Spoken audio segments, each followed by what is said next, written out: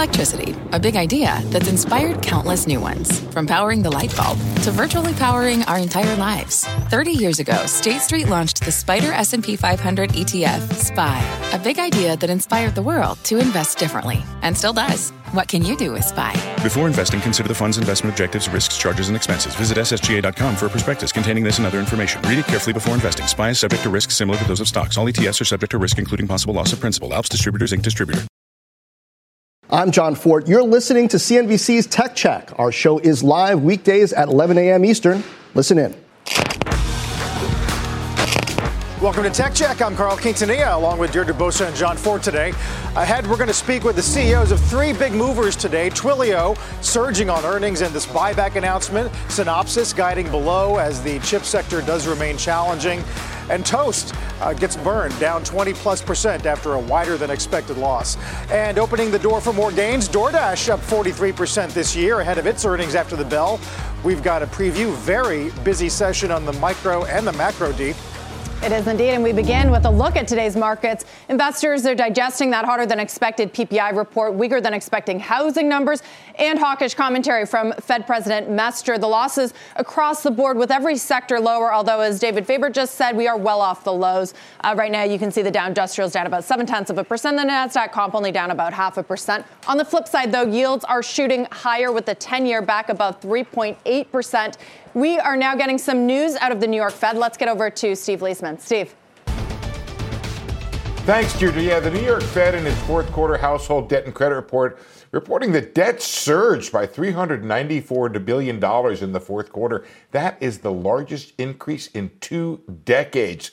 Breaking it down, mortgages up a strong $254 billion. Credit cards up $61 billion, the largest quarterly increase in the history of the survey going back to 1999. Auto loans up and student loans as well. Now, as far as delinquencies, they did tick up for credit cards, auto loans, and mortgages, but the rate or the level remains at or below the pre-pandemic level. Trouble is the transition into them. There have been some worrying increases into the transition of delinquency rates. So a blog by the New York Fed that accompanied this report says credit card borrowers are missing their payments and transitioning to 90-plus day delinquency at a rate higher than they had before the pandemic. Guys, all we can do is watch this. We don't know how much stress there is, but certainly there is some increasing reliance by households on debt. Plus, you have the higher interest rates, and that's part of the reason why mortgage total balances may be going up. Steve, might we be boiling the consumer frog here? I mean, with inflation ahead of expectations, right? Stuff is still kind of expensive out there. And then with the credit card usage being higher and the interest rates are higher and the Fed, people are saying, I heard you this morning, that the Fed is going to have to keep raising for a longer period of time. Yeah. I mean, that's a vice that's tightening later in the year, isn't it? John, I want to reject your metaphor of comparing the consumer to a frog, but I can accept your premise that is certainly something that's happening out there. I think the idea, you do have strong job growth, you've had strong wage growth, and so there is scope for consumers to bring on additional credit. You also have this idea that if people believe inflation is temporary, they could use credit to what they call smooth out their spending and their lifestyle over time. It gets into trouble if people lose their jobs, lose their ability to pay those balances as well. That's where you get into trouble. Your delinquencies have really not become worrisome or recessionary levels yet. The thing to watch, the way I compare it, John, is think about a lake, the water level of the lake is below where it was the pandemic. That's the total debt level. The flow into the lake is higher than it was before. So we have to watch this 90-plus delinquency transition rate. And the New York Fed in the blog, John, pointing out that it's especially difficult or high among younger borrowers. Okay, we got a lake, we got frogs, we got a vice. I don't do mixed drinks very often, but I do like to mix my metaphors. Steve Liesman, thank you. Well, it might not be playing out today, but so far this year, it's been a risk-on rally, particularly in growth and speculative names, but with so many stocks rallying 40, 50, even 60% to start the year, how can investors identify the long-term winners and avoid names that might come crashing down? Well, on the heels of Palantir's surprise profit this week and the massive surge in its share price. CNBC ran a screener on companies that might surprise investors by becoming profitable sooner than thought. Kristina Partsinevelos has been looking through those names and has some for us. Kristina, hey. John, I'm not going to use metaphors. I'm going to start with tongue twisters. I'm calling it potential profit anomalies. Our criteria for the list were names with a market cap of above at least $500 million, high net cash flow as a percentage of total debt. So a high ratio means they can better pay down their debt, and they have not had a positive quarter of earnings on a GAAP basis. New Holdings, a digital banking platform, tops the list for their ability to pay down debt. It's a $5 stock, and it's still 56% off its 52-week high. But there are some other names that you may have heard of that top the list. Cloud company Snowflake's earnings are out March 1st. Duolingo, CrowdStrike, which is still more than 50% off its 52-week high. And it's not just tech names. You got healthcare name like Oscar Health, food delivery firm DoorDash. I know Deirdre will be covering that when its earnings come out after the bell. And many analysts have been raising estimates for that name in particular. Our team on the pro side also pulled out another list of unprofitable names that are expected by Wall Street analysts to turn a profit later this fiscal year. Bio firm Certara tops that list, along with clothing firm Figs, and Dole, which is down over 20% just in the last year or so, but announced a few weeks ago it was selling its fresh vegetable division to Chiquita, which should bring in millions to pay down debts. The big question that we're looking at, and we listed a few names, who's going to be the next Palantir? Right, an interesting screen, Kristina. Also, you got to look at the quality of profitability as well, right? Something you mentioned, I covered the gig economy, right? They tout profitability, but really that's adjusted EBITDA profitability. In this screener, you looked at GAAP profitability. Is that right? That is correct, and that's an excellent point. I know we don't want to bring up WeWork because it's such a small company, but they too were, their headline was that they turned a profit in December, core profit, but that was EBITDA, so adjusted EBITDA, and often that's not trusted. I know you, especially Dee, you have talked about this a lot on air, that it's accounting earnings, right? And it doesn't really reflect the true profitability, which is why there's so many different ways to screen for these names, but they do top a lot of lists. Kristina, thanks for that look. A great way of sorting through what's happening in the market right now when investors are so concerned with profitability. John and Carl, I guess that's a point too. Investors are concerned with profitability right now, but does it come at the expense of revenue growth? And maybe that's a question starting to be asked a little more. Does the market turn to that kind of top-line growth to continue the rally? Cost cuts, profitability have got us here, but we've been talking a lot about sort of these enormous moves we've seen in unprofitable names early this year. So what comes next? You look at a Twilio. I know we're going to talk to the CEOs soon, but that profitability has, it looks like, come at the expense of slower revenue growth. And that begs the question, John, I know you talked about this earlier too, and you're on the other hand, is there room for innovation still if you're just pleasing the shorter-term investors? Well, yeah, I mean, that tends to be how it works. Like, the way to get profitable faster is you don't invest as much in driving growth, and there are downsides on either end. I guess if the company's model works, then they get to choose how much they step on the gas, right, versus how much they ease off. But if you don't grow top line as much and a competitor manages to corner the market, Carl, it's kind of like a game of Risk. Sometimes you can enjoy your profits for a while, but then if your competitor manages to sort of block you off and corner the market, you could be in a bad position competitively. That's exactly what Cisco's Chuck Robbins said to us earlier this morning right here. In fact, while tech has seen a boom so far this year, there's been this divergence between consumer spending and corporate spending. Big institutions are spending on tech. Cisco's up today on this post-earnings pop. Company does guide up for the fiscal third quarter and full year. They raised the quarterly dividend. And while they did see some backlog increases year on year, Robbins told us that orders are still coming in. This last quarter was the third highest Q2 in the history of the company from an orders perspective. So it didn't feel like, this thing is falling off a cliff by any stretch. And so when you combine the RPO and the fact that we have revenue on our balance sheet that's coming off every quarter, with orders remaining stable and with our backlog, we have a high degree of visibility and feel confident. John, to your point, Robbins told us as a CEO, the mindset is if I stop investing now, particularly in technology, my competitors may not. And I could find myself at a disadvantage in a real hurry. That's part of the mindset going on. Those are Robbins' words. Yeah, important words. And I mean, Cisco's quarter, good quarter, D, but it was a little bit noisy on this count. Order growth actually wasn't so good. And a big part of what they're doing now that's causing these outsized revenues, not just in the quarter they just reported, but the current quarter they're expecting, is they're shipping out a lot of product that customers ordered when supplies were tight, and now they've got it. So they're working down that backlog, and you just got to wonder what happens when they work through all that.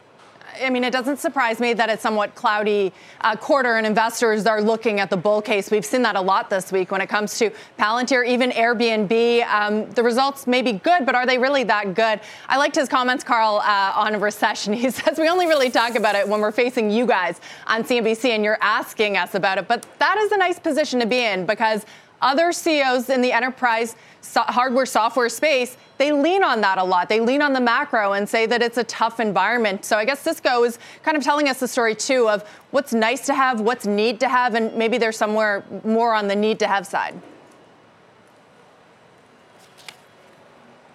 Carl. Yep.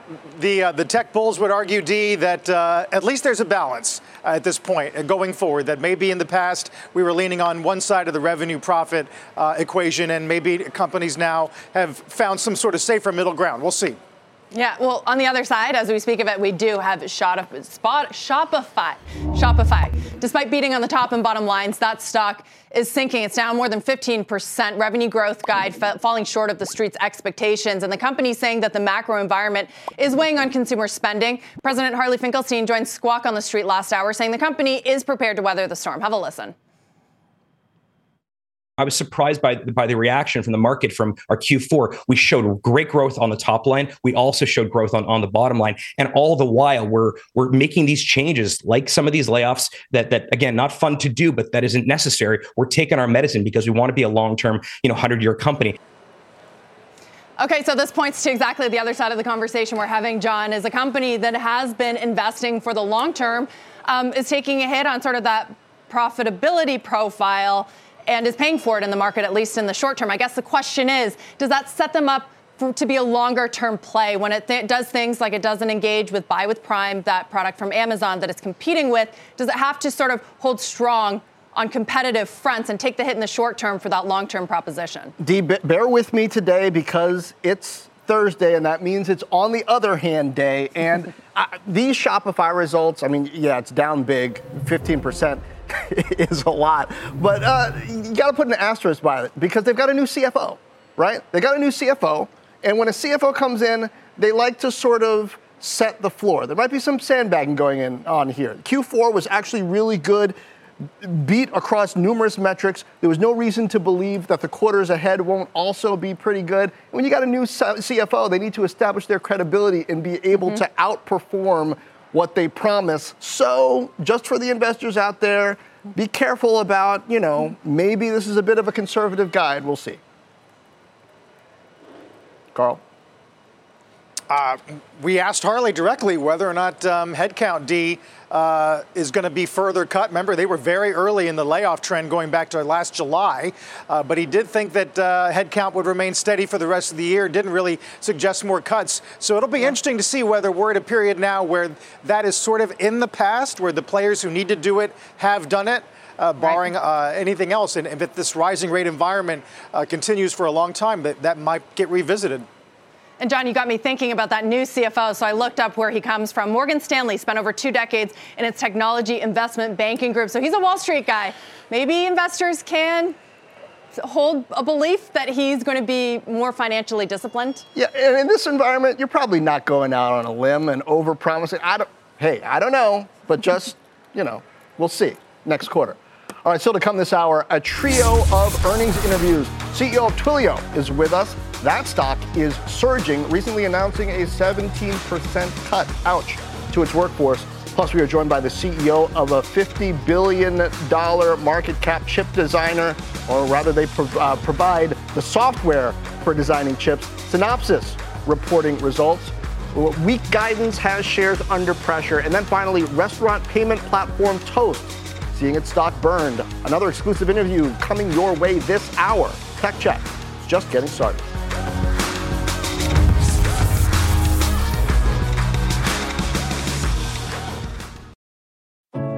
What does it mean to be rich? Is it having more stories to share or time to give? Is it being able to keep your loved ones close or travel somewhere far away? At Edward Jones, we believe the key to being rich is knowing what counts. Your dedicated financial advisor will take a comprehensive approach to your financial strategy to help support what truly matters to you. EdwardJones.com/findyourrich. Edward Jones, member SIPC. Hi, I'm Ben. I suffer from a condition called writer's block. It strikes when I'm at work. That's why I choose Canva Magic Write. It works fast, generating text in seconds, thanks to AI. Common side effects include increased productivity, compliments from coworkers, feelings of satisfaction. Now I can say bye-bye to writer's block.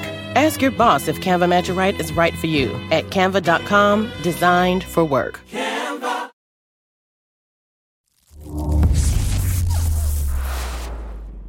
Welcome back to Tech Check. Let's get to one of today's bright spots. Twilio is up some 20% today, bringing yearly gains north of 60%, and that is after the company locked in its first billion-dollar quarter, beating revenue estimates there and announcing $1 billion in share buybacks. The report comes as Twilio announced plans to cut 17% of its workforce, and that is in addition to its 11% reduction back in September. Joining us now in an exclusive interview, Twilio CEO Jeff Lawson.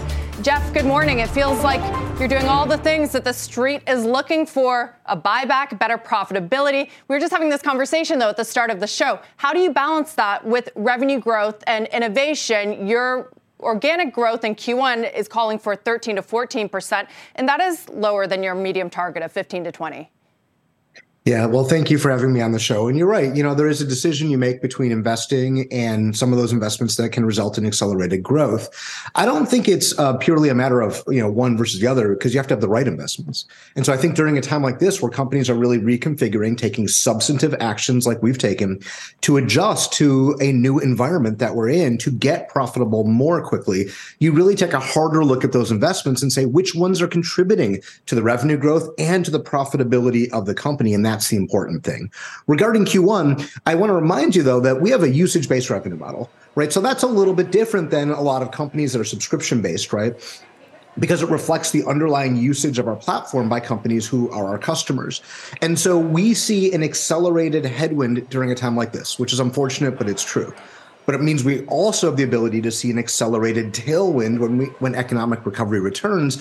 And I think when that does, what you'll see is that we're well prepared, we're a more fit company, a more focused company, and a more profitable company to be able to capitalize on a return to economic growth in the macro economy.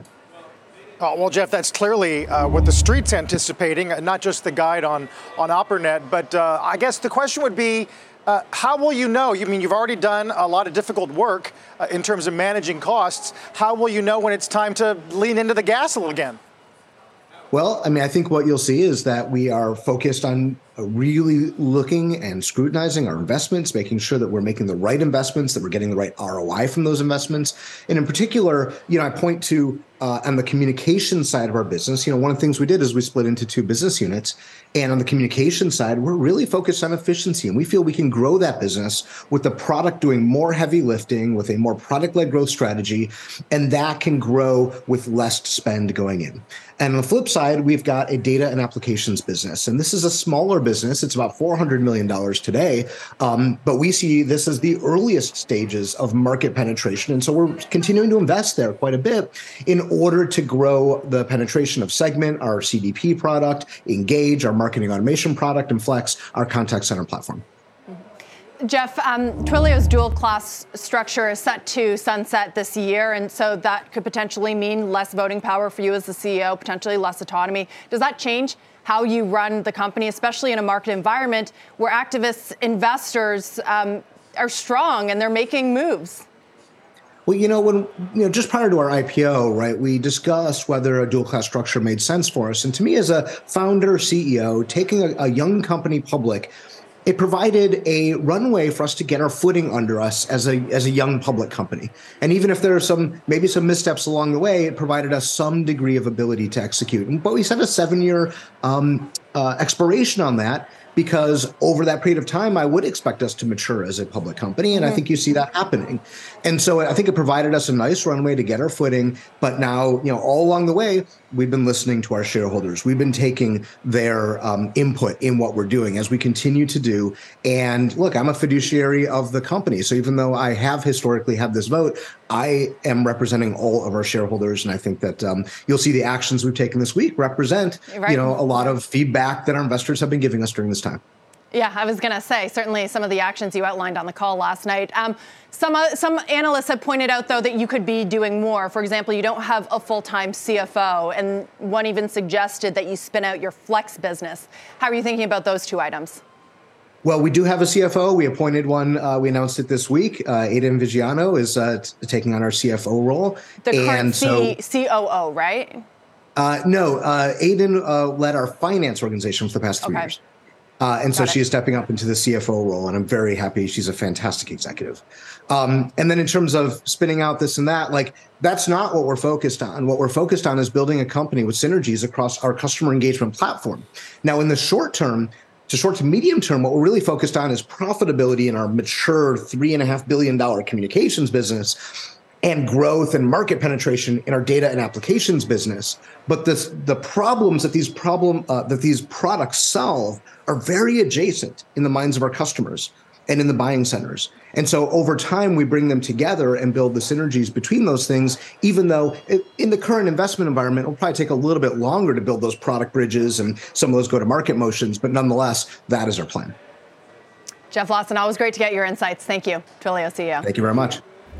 We should note as well that Twilio was once a CNBC Disruptor 50 company, and we are now accepting nominations for the 11th annual list of innovators. If you are a private venture-backed company, do scan that QR code on your screen right now or go to cnbc.com/disruptors to learn more. And up next, Roku is posting a smaller than expected loss in its latest quarter. Many analysts, though, saying it's not out of the woods just yet. And then Paramount sinking after a big EPS miss tied to rising streaming and film expenses. We're going to break down both of those names in a moment. We'll be right back.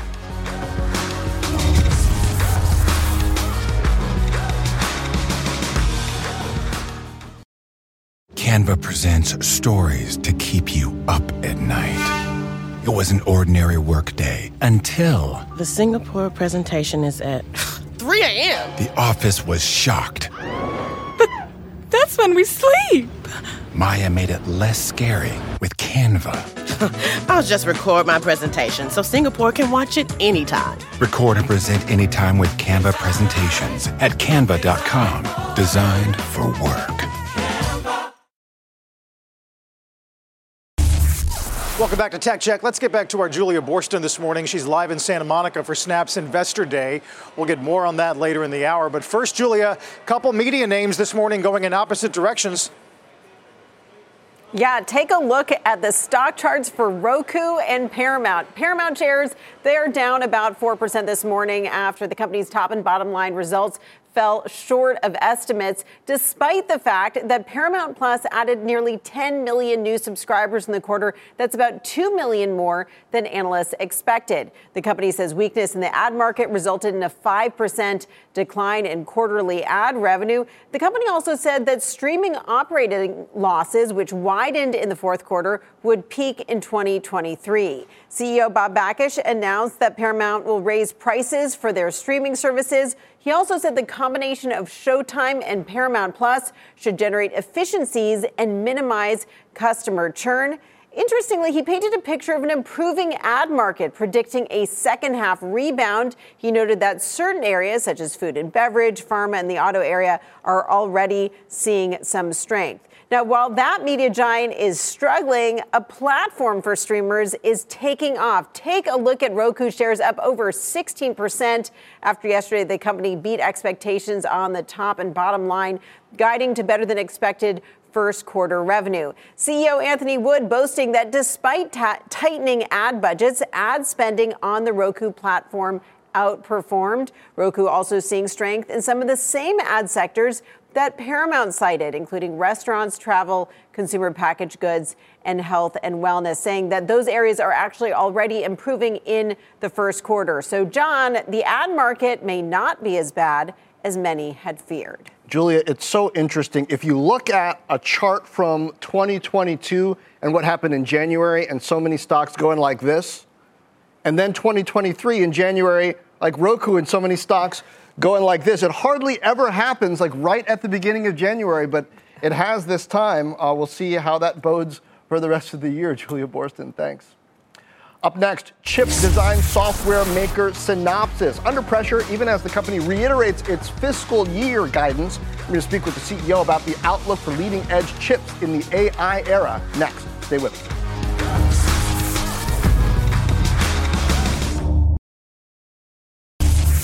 Couple hours into the trading day, get you caught up on the markets after that hotter than expected PPI number today and some hawkish commentary from Fed President Mester. Right now, Dow losses about 200 points, although they were double that at the open. Some of your big movers at the hour, Bloomin' Brands, a nice bump after beating estimates and reporting stronger than expected margins. Crocs moving higher on the back of some strong results and a pretty optimistic outlook for the year. CEO says that consumer demand has been, quote, exceptional. Datadogs in the red, but again, off-session lows after earnings came in lighter than expected. Stock was up more than 18% coming into that print. We'll watch all of those names and more. Let's get a news update with our Frank Holland. Hey, Frank. Hey there, Carl. Here's what's happening at this hour. In just the last few minutes, portions of a Georgia grand jury's report on possible election interference by former President Trump and his allies has been released. The panel says one or more unnamed witnesses may have committed perjury, and it says it could not find any evidence of fraud in the election. The Michigan State shooter had two 9mm handguns that had been purchased legally but were not registered, according to a police update today into the investigation into the deaths of 3 students on Monday night. MSU's interim president says 5 hospitalized students remain in critical condition, but they are showing signs of improvement. Kentucky Supreme Court says today the state's near total ban on abortions can stay in place, but it sent back a challenge to a lower court for further consideration of issues related to the state's constitution. Last year, Kentucky voters rejected a ballot measure that would have denied constitutional protections for abortion. That's the very latest. John, back over to you. Frank, thank you. Let's turn it now to semiconductors. Shares of Synopsys are down a little less than 5% this morning on the leading edge chip design software maker's latest results. Earnings beat, revenue in line with expectations, full year guidance affirmed. Here for a closer look in a CNBC exclusive, Synopsys CEO Aart de Geus. Aart, great to have you. First, I want to clear up something on the quarter because on the guide for the current quarter, it looks to me like you're mostly dealing with a tough comp and your patterns returning to normal seasonal patterns, and you did affirm full year. But is there something else in here with maybe customers trying to delay fab rollouts or something that's affecting you on the design side? I don't know. No, actually, there's nothing that has changed. The outlook is just as good as it was before, and we reiterated guidance, which is excellent, of growth of 14 to 15% for the year. I think, and the reason is probably on our side, that we were not clear enough how the distribution over the year, quarter to quarter, was different than last year, which was somewhat extraordinary. And so we're back to the normal way of quarter after quarter increasing over time. And side of that, actually, the outlook is very positive.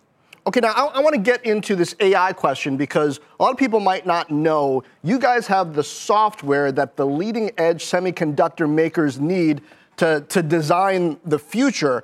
And with all of this intention on AI now, you've got this DSO.ai product. How is that affecting the way you view future profitability and the amount of sort of revenue share that you think you can get in this industry?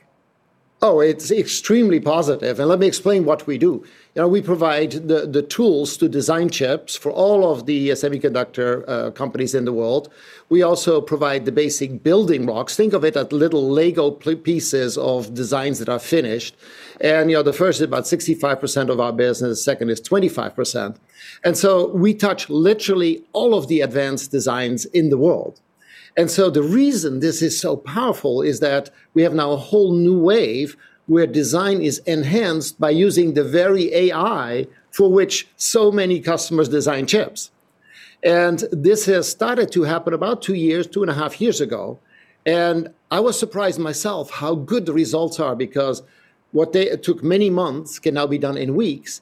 And at the same time, you get better results. And better results mean faster chips, lower power chips, and in some cases also smaller chips. Now, and so, at a certain point, I hate to interrupt you, but I want to sort of get more elaboration in a particular area from you here. Should investors expect to see an inflection point in your financial results even? Because I believe you said on the call, unlike so many other companies in tech that are seeing longer lead times for deals, that especially when it comes to the software to enable AI, you're seeing customers make faster decisions. So how does that play out in the financials? Well, it plays out that we will have hopefully continued very, very good growth in our field. Actually, today we are the fastest grower in the EDA field. And these technologies are so essential that customers will try to apply them as quick as they can learn how to use them. Now, this is all pretty new, and so literally every quarter we have new and better results. And it's super exciting to see, because what we saw in the last year and a half is that, in contrast to the past where people adopt new tools, learn how to use them, and so on, in this case, they use them a little bit and immediately move them to production design, meaning real designs that go to manufacturing in the year and then go to the market shortly thereafter. And so on our customer side, they really like what we're doing. And so the opportunity for us economically, therefore, is very positive. Now, there's negotiation, there's all of that, but there's no doubt that over the last few years, Synopsys has a higher growth ramp than before. Okay. And we expect that to continue. Well, eager to see, Aart, whether Synopsys becomes sort of an AI growth bellwether as you do so much design work for the critical chip underpinning of that. Aart de Geus, the CEO of Synopsys. Thanks for joining us. Thank you. And up next, Airbnb coming off a massive earnings beat. I sat down with CEO Brian Chesky, and we'll bring you his comments on M&A and plans for growth, plus what to expect from DoorDash when it reports after the market close. Stay with us. We're back in a minute.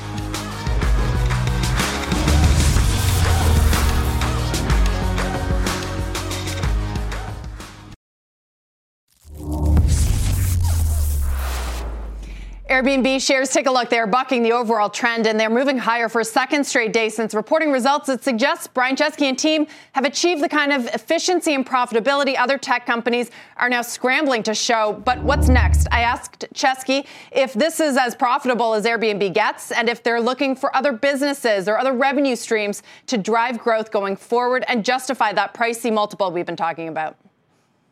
We absolutely want additional revenue channels. I mean, Nike started as running shoes. That's a minority of its revenue today. Apple started as a Macintosh. That's a minority of its revenue. Amazon started selling books. That's a minority of revenue. And I want one day for staying in a home on a short-term basis to be the minority of revenue in Airbnb. He wouldn't tell us where exactly they'd be going, but I asked him if M&A was on the table to get there. Now that the company is sitting on nearly $10 billion in cash, he said that the bar is high, but even larger billion-dollar-plus deals are not off the table. Meanwhile, guys, DoorDash, another sharing economy company that went public around the same time.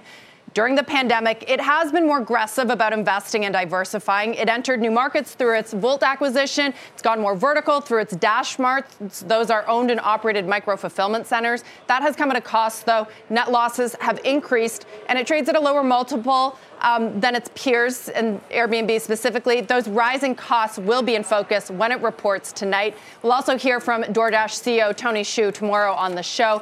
But, John, when it comes to this cost question, they rose 46% in the third quarter. So given the moment we're in, when investors are looking for that profitability and rewarding it very handsomely, has he been able to decrease that? We know that they've done layoffs, for example. Yeah, I just think, that DoorDash and Airbnb are two entirely different kinds of companies. And even though there was this sort of like gig economy, sharing economy thing that we were talking about for a long time, I don't think that's necessarily the right way to look at these companies anymore. I mean, Brian Chesky and Airbnb don't have to build a logistics network. Houses don't go anywhere, right? But a big part of what Tony Xu is trying to do at DoorDash is solve this last mile logistics delivery challenge. It's more like Amazon, right?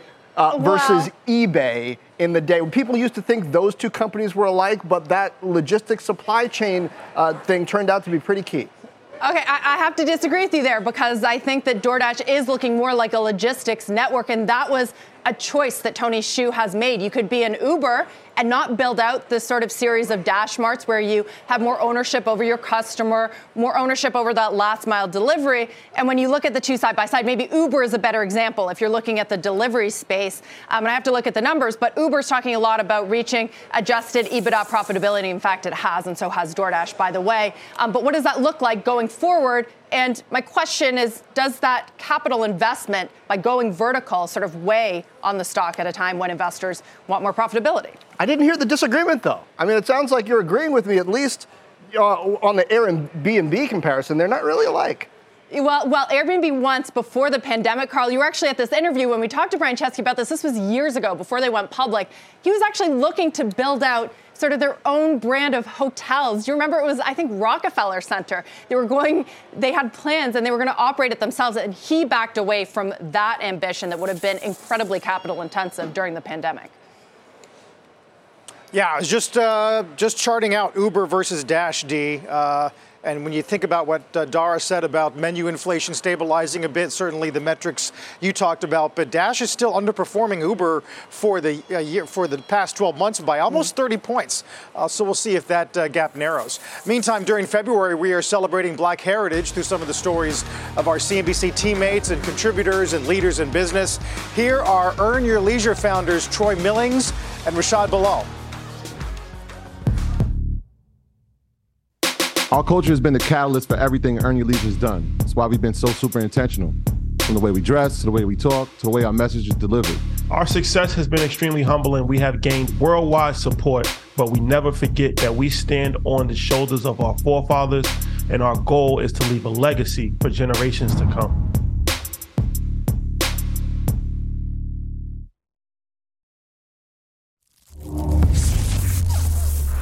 Let's bring in our final mover of the hour, and that's shares of Toast in free fall today, down, as you can see, about 19%. Revenue beat, take rates on the rise, guidance in line, but it's this deeper than expected loss per share that's weighing on the stock. For more on the quarter, we're joined by Toast CEO Chris Comparato in a CNBC exclusive. Chris, appreciate you coming on. Is there something the street's not getting about the guide? Yeah, thanks for having me on again, Carl. The street, I'm not going to worry too much about the street and the numbers today. We had a great quarter. If you look at our quarter, we delivered on strong top line growth. ARR grew 59% year over year. We had further margin improvement quarter over quarter. And then we had strong product innovation, extending the reach of our platform into our customer base. So that's what we're focused on. We're focused on the long-term opportunity to help the restaurant industry digitally transform. I think the market's been expecting, one of the analysts told us this morning, the market's been expecting perfection. And listen, we strive for perfect execution and continuous improvement. But at the end of the day, we had a great quarter. So I'm not going to worry too much about the numbers today. Right. Your results come a day after retail sales where, I know they're nominal numbers, but restaurants and bars in this country, it's just incredible the way in which the consumer is responding to eating out. I just wonder, are you waiting for a moment at which the merchant themselves decides it's incumbent upon them to invest in their own business? Yeah, it's a great question. Listen, if you look at the course of the past 2.5 years, the restaurant industry and our merchants have been incredibly resilient and incredibly battle tested. So while the consumer continues to hold up, and we're obviously very anxious and excited about that, we're making sure that our merchants and restaurants are ready to adapt and be resilient. So when you look at, we did a voice of the customer industry survey last quarter. Restaurants continue to struggle with labor shortages, food inflation, how to engage their team. And our platform really helps our customers strengthen their position on those three dimensions. This morning on the earnings call, I mentioned a restaurant called Silver Diner, 21 units in the Mid-Atlantic. And when they deploy Toast, they're seeing their wait staff much more productive, turning 1 to 2 tables more, per staff. And then they're seeing their table turn times decrease by 30 to 40%.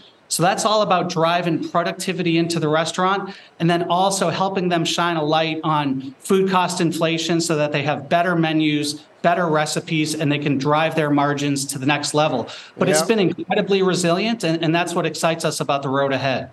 Hey, Chris, it's Jon Fortt. Yeah, Silver Diner, I think in Rockville. I used to go there weekends in high school. So I think investors probably need to know, is anything changing with the velocity of growth and your strategy? I mean, I know in Q4, correct me if I'm wrong here, incremental locations were about 5,000. They had been 6,000 in the 2 quarters prior. And payment volume was down, which you warned it would be just because it's a Q4. But is there anything underlying with the macro that's shifting what you see happening with the business? No, what we see internally is just continuous improvement on the key unit economics. Last year, we added 23,000 locations to the platform. We actually added 5,500 locations in Q4, which was very, very similar to Q3. Usually Q4 is a little bit of a lighter quarter. Payments volumes took a little bit of a dip, but that's seasonality. So we feel really strong and confident going into 2023. That's what I've been telling our analysts this morning. That's what I'll be telling investors tomorrow. But we're excited about the position that we're in to really help the restaurant industry thrive in the year ahead. Chris, appreciate you communicating with the street, at least with us. Always good to talk to you and get a sense of where the business is. Chris Comparato over at Toast. Thanks. Thanks. And after the break, we are live in Santa Monica for Snap's Investor Day. CEO Evan Spiegel joining CNBC later this afternoon. Shares are down 35% in the past 3 years. We will see what Spiegel says about long-term strategy. Tech Check is back in just a moment.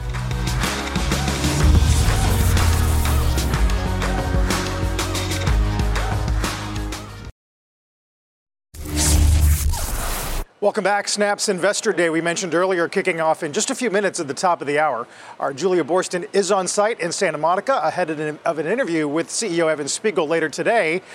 Julia, last 3 quarters, we've talked about it every time, have been, I guess, net disappointments.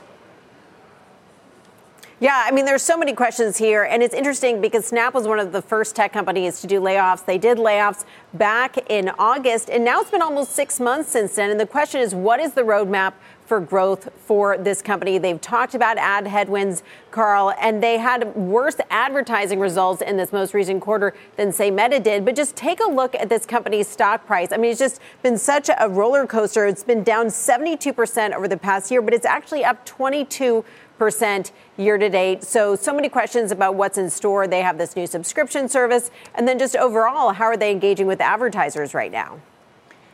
Julia, I wonder if there's a credibility question here. I mean, the last time that Evan Spiegel did this and set out those long-term targets, just to kind of take them away later. So how are investors supposed to kind of believe anything coming out of this today? Well, look, the market has changed dramatically in the past 2 years or so since Snap did one of these investor days. But I think what we're going to be looking for in this presentation that starts in just a couple of minutes is a sense of what they see their differentiation being, right? So TikTok has been incredibly successful. We see Meta continuing to grow and to benefit from the scale. But Snap is really a different product. It's more about curated premium content. It's more about communication. How are they using that to strengthen their relationship with their particular customers to make sure they hold on to those and then to generate even more revenue? So I think that demographic that they have is a little bit unique. And the question is just how big can their user base get if it is very different from the sort of broader user base that is Meta's? And then what's their outlook for this ad market? I mean, just earlier this hour, we were talking about how everyone sees the ad market being weak, but there is an expectation of a rebound in the second half of the year. When you're dealing with the types of ads that Snap has, you could turn those ads on and off with the click of a button, which can be an advantage if the market is good, but it can also be a disadvantage if you're looking for places to pull back. Yeah, interesting coming off of the heels of Backish's comments about the ad market, but that's a much different model, as you point out, Julia, than the programmatic. Julia Boorstin will watch for that with Evan later this afternoon. John? Yeah, one more thing, Carl, before we go. We started the hour with the New York Fed saying that household debt saw the largest increase in 20 years, and they're seeing increases in delinquency rates. I spoke to NerdWallet CEO Tim Chen after its earnings report. That stock's up 6.5% today, by the way, and has doubled year to date. The company is seeing similar pressure on consumers, particularly subprime. It's definitely a tale of two cities. Inflation is hitting a lot of consumers hard. And at the same time, there's a really, really tight job market, right? So we're definitely seeing a bit of a bifurcation there. And so, yeah, like I said, people are getting a little late on their payments in the more subprime part of the credit spectrum. And that's causing a lot more caution from the lenders out there. You can catch the entire conversation with Tim Chen on the Tech Check LinkedIn page, CNBC Tech Check D. It's interesting. Look ahead to Intuit earnings coming up in just a few days. Credit Karma is a bit bigger than NerdWallet, but similar space. Tim Chen arguing that even though they're smaller, NerdWallet is a little bit less on the subprime end, so that's why they might have some different results. I like NerdWallet and I use it, but it did occur to me that it's sort of an aggregator and you can choose which kind of financial product is good for you. These side-by-side comparisons. How does generative AI change that? I just typed in, what's the best credit card? And I got to say, ChatGPT gave me a pretty similar answer as what I saw on the NerdWallet website. Unfortunately, you will not find that in my conversation with Tim that's actually on the video, but we talked about it after. He said, I'm surprised you didn't ask me about that. And Carl, he said he sees some potential in the use of that to give tailored financial advice. I said, I don't know, you got to be careful with software, with a robot telling people about money. It seems like there's some legal issues there. Yeah, it's all about what goes in is going to give you what comes out. I mean, fascinating interview with Kristina in the FT from IBM talking about the prospects for at least disinflationary trends regarding labor around the world because of AI. But yeah, it's going to be. You didn't get any fights with ChatGPT, did you? Because that's the other story right now, is how it can get a little spicy. I need like 2 hours to try that, I think. But it is creepy.